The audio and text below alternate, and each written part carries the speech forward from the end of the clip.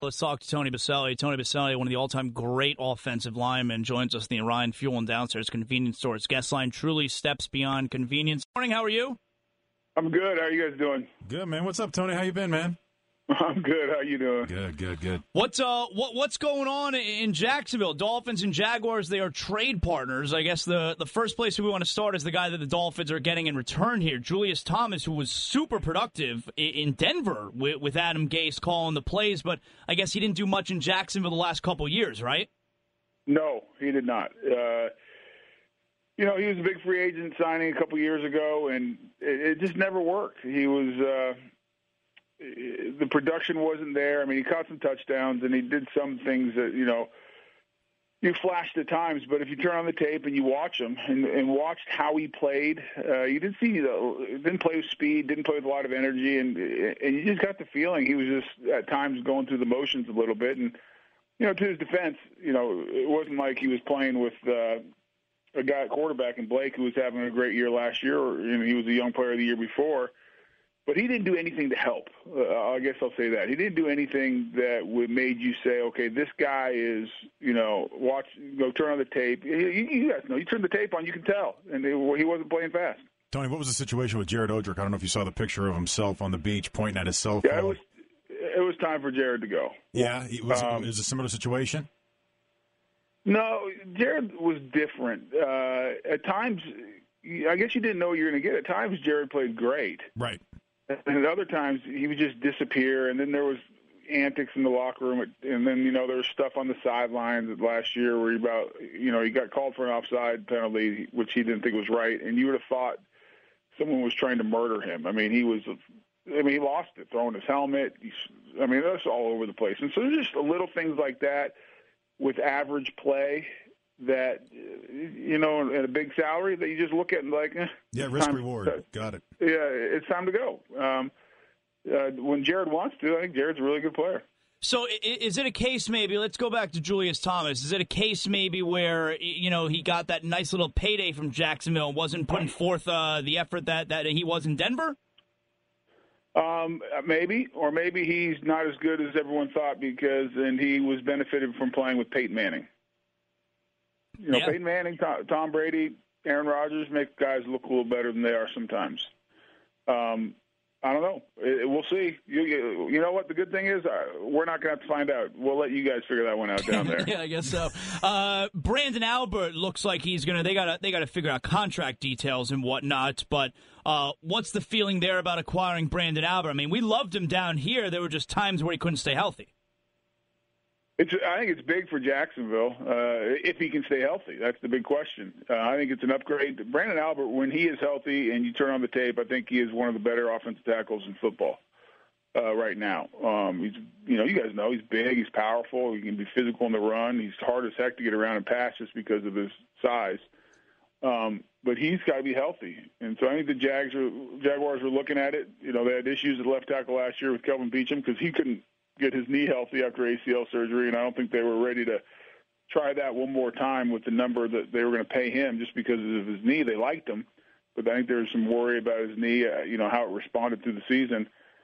So they're going to take a little bit of a chance with Brandon. Hopefully he can stay healthy because I think they feel like the risk-reward, what we were talking about earlier, is there. I mean, because he has a higher ceiling maybe than Kelvin Beachum, and when he's healthy, he's a really good player. How smooth of a transition do you think we're going to have with Laramie Tunsil bouncing out to the outside of left tackle?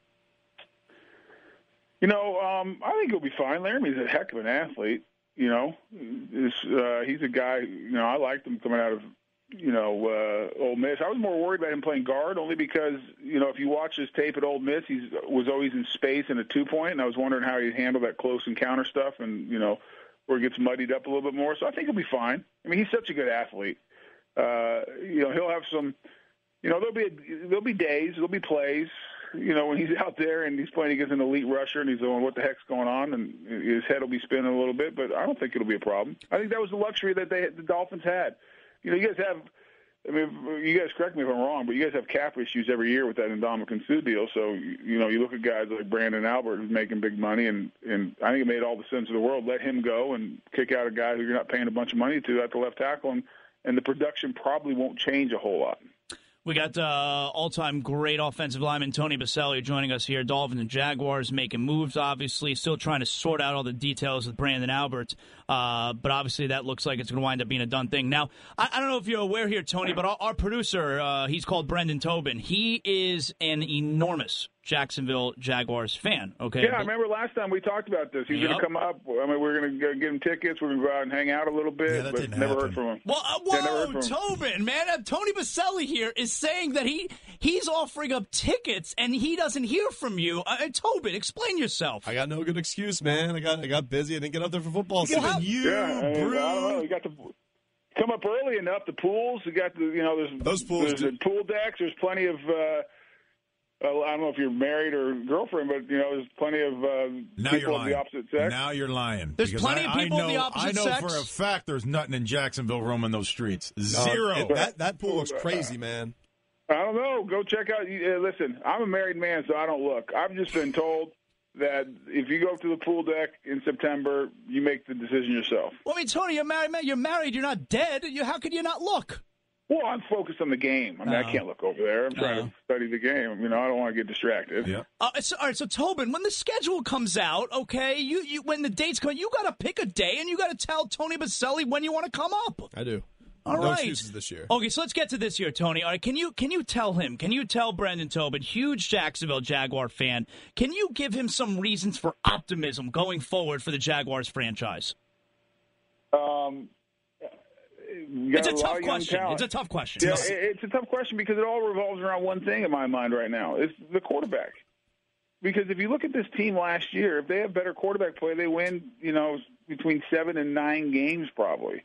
But the quarterback, Blake, really struggled, and it was snowballed, and it leads to so many different things. But they got a young defense who can play.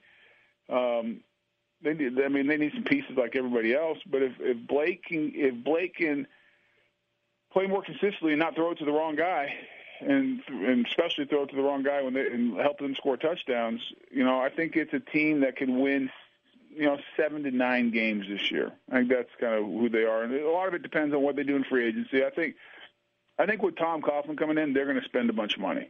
He's 71 years old. He's coming in. He wants to fix this thing, get it right, but he also wants to win. And he's been tasked to win by the owner. I think and we have a bunch of cap room. I think he's going to come in and say, listen, we are going to go to work, and we're going to get this thing done, fixed now. Yeah, Tony, that was going to be my question. What's it like having TC back in the building, and has Kyle Brady come back and done any impersonations of him lately? Yeah, not yet. I mean, it'll be good. Kyle comes back. We have a big alumni thing every year, and Kyle comes and does his impressions. I hope he does it, he comes into the building on a regular basis and does his TC cut. Romberg, are you invited to the alumni event? Does Romberg get the invite? Leon Cersei's group. That ain't my Romberg group. get Tony, why did Boselli? Romberg's invited. Everyone who played here is on the list, but he's a Dolphin guy now. I don't know what to tell you. That's a good point.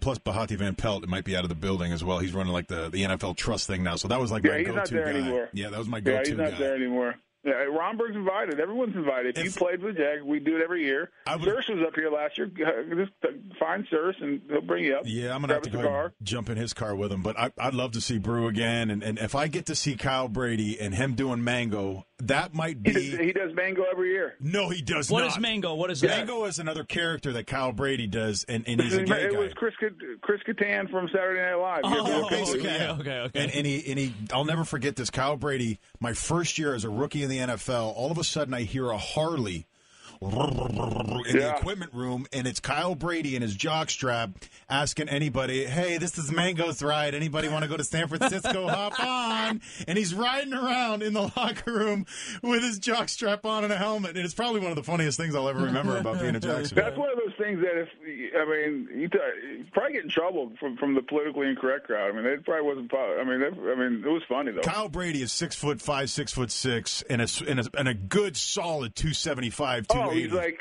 sculpted. He's like one of those guys that was like, he's got abs. Yeah, he would do the Incredible Hulk every year as his Halloween costume. Just paint his body. Oh, it's unreal. Well, Tony, listen. Let's send out an invite. Let's make sure somehow Romberg gets the invite. Okay, he's invited. Brandon's invited up to the games. He's Tobin's. He's backed out. Brandon, you're in, man. You're in. You're invited. Tony's offering up the invitation for you right now. Okay, he better pick out. I'm taking it up. Okay, all right. He's gonna come. He's gonna be your guest, Tony. He's gonna sit next to you in the booth. No, he's not going to do that, but I'll get him tickets. Oh, okay, very good.